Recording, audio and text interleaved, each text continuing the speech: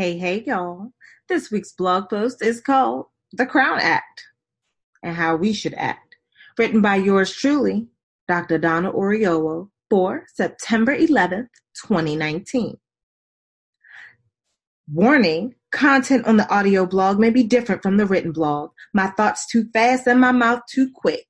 Sorry, not sorry. Please note that the information found on this and other blog posts is a matter of researched opinion.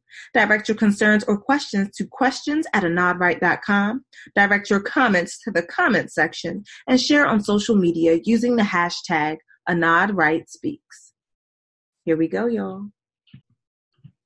So tell me, when you have had to get ready for a job interview, how many times have you gone to the hair salon the day before for a quick blowout, or spent all night trying to flat iron your hair so that it could look professional as possible?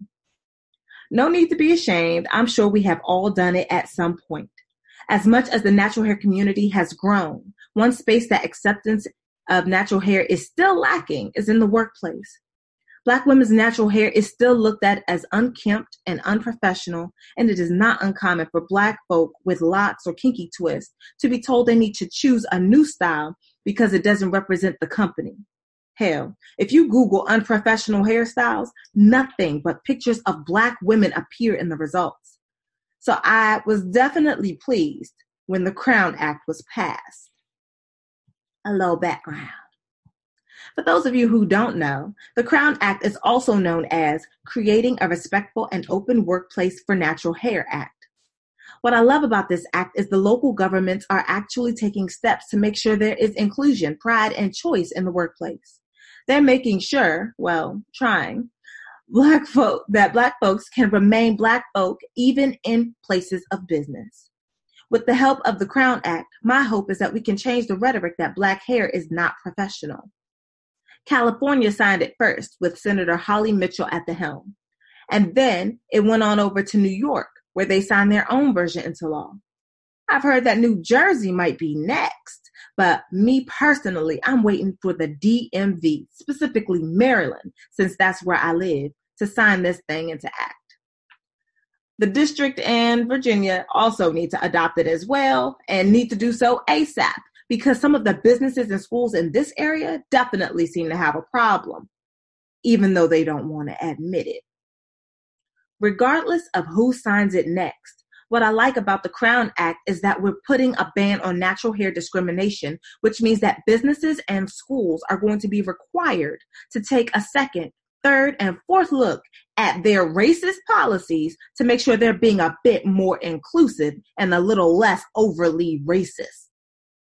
Because we all know that usually when someone says you don't look professional, what they really mean to say is that you don't look white enough, and it makes me uncomfortable.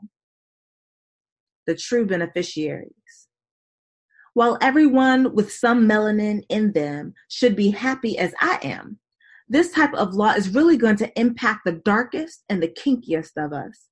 We're the ones that will truly benefit the most. Now, I know some of y'all are like, why is she even bringing up this skin tone? The Crown Act is really about the crown, your hair. However, one thing I know for sure is that as someone who has studied and done the research around colorism and texturism, who sees it every day in the therapy office, is that they are very inextricably linked. And when I say they're linked, I mean they're linked to white supremacist beauty. When a woman is dark-skinned with good hair, she gets treated better than somebody with the same dark skin but with a kinkier hair texture. When there's a light-skinned woman with kinkier textures, they get treated better than someone who would look like me. And they get treated because their skin tone seems to save them from undesirable hair texture. It's as if 4C hair texture somehow looks better on them simply because they are lighter. And I'm not for that. While some of us will reap the benefits more than others, what I don't want for us to do is get complacent just because this law may be making its way around the country. I feel like I can see it now. Somebody, somewhere, is going to talk about how we are in a post-colorism, post-texturism world. The same way some of these fools were out here talking that nonsense about the country being post-racial because we had Obama. And I'm going to need y'all to get it together because we are not. As long as racism remains, so too will colorism and texturism. We still have work to do. No law is going to take away the experiences many Black girls, Black women, Black mothers, and Black children have already lived around walking with regard to their hair texture and skin tone. While the Crown Act makes it law, we need other things in place that will make it practice. This need for practice is why I do the work that I do. I'll be doing a training at the Diversity in Parenting Conference on Friday, September 13, 2019, that addresses how parents talk about hair texture to their kids and how they can be more intentional with this work. While many of you may feel that this isn't necessarily an important conversation, it truly is. Think about all the things that get passed down from one generation to the next, things that our children are presently learning and taking in. Think about it. Great-grandma was told she was nappy, unkempt, and that she couldn't go out the house looking like that. She told her daughter that. She told her daughter that she got to fry, dye, and lay her hair to the side just to make sure that she could walk out the house and be considered acceptable, never beautiful. And mom, while she's trying to break that curse and not pass it to her child, she hasn't worked out what her problems are or adjust her own narratives. Oftentimes, we think these comments that don't really matter, so we think that we've let them go, forgetting about how much they've hurt us. In reality, we live our hurts and hurt others based on what has gone unnamed and thus unresolved. We forget that how we value others, their hair texture, their skin tone, and how it presents in public, if it is acceptable to us, is still based in the same white supremacist rhetoric we received when we were young. Do you remember Easter services as a child? The night before when your mama or your auntie or somebody would blow out your hair or permed it and put it into a cute style that was acceptable for church?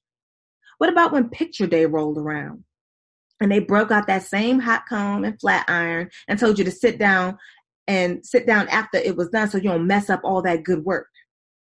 What about constantly being told how tough and thick your hair is and how hard and difficult it is to manage? This is rhetoric that gets ingrained in us. This is rhetoric that hurts us. And these are the thoughts that we hear when we think about our hair as grown adults. Without hesitation, we repeat the same narrative to ourselves and others about how our hair texture just isn't manageable and how hard it is to maintain. After 2 hours in and only half a head done, we have these fantasies about going back to the creamy crack because we know how to deal with straight hair. But baby girl, that's only because we weren't taught. You weren't taught from a young age what kinky hair is, and you weren't taught how to manage it, and damn sure that you should be proud of it.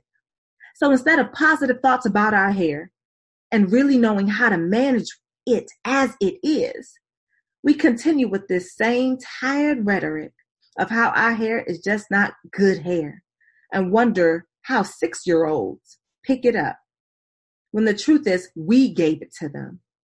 We gave them what grandma gave us, and somebody gave to grandma, and so forth.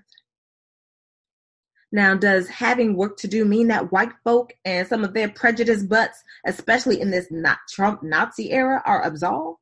No, they are not absolved. The work they have to do is incontrovertible. My Harry Potter vocab, y'all.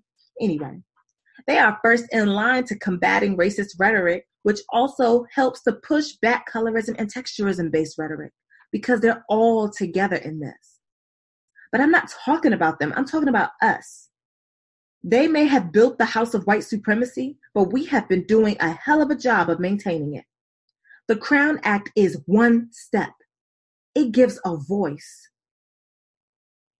The work we have to do on ourselves, we will be the one that gives it teeth. That's our work. Because as long as Black folk continue to recognize the microaggressions that others are receiving around their hair, but do nothing about it, or worse, give that so-called advice about changing up just a little to make sure that white others are comfortable and see you as being professional, the Crown Act won't have any impact. We cannot continue to say that Black women's natural hair is unkempt and a hot mess and pushing our own internalized white supremacist beauty standards on our sisters because of our own lack of comfort and because we have yet to address our own narratives and do our own work. Don't let the Crown Act make your ass complacent. Make sure that you continue to do the work. The Crown Act makes hair inclusivity law, but resources like cocoa butter and hair grease make it practice. And some of y'all know that we really do need that practice. All right, y'all. That's it for this week. Please do comment below. I am definitely wanting to have a whole dialogue about this. If you are one of those lucky people located in California or New York, tell us what's going on in your spaces of business around the Crown Act. And if you're not, do you want to see the Crown Act come? And what are you doing right here, right now to make it practice? All right, y'all. I'm out. Peace.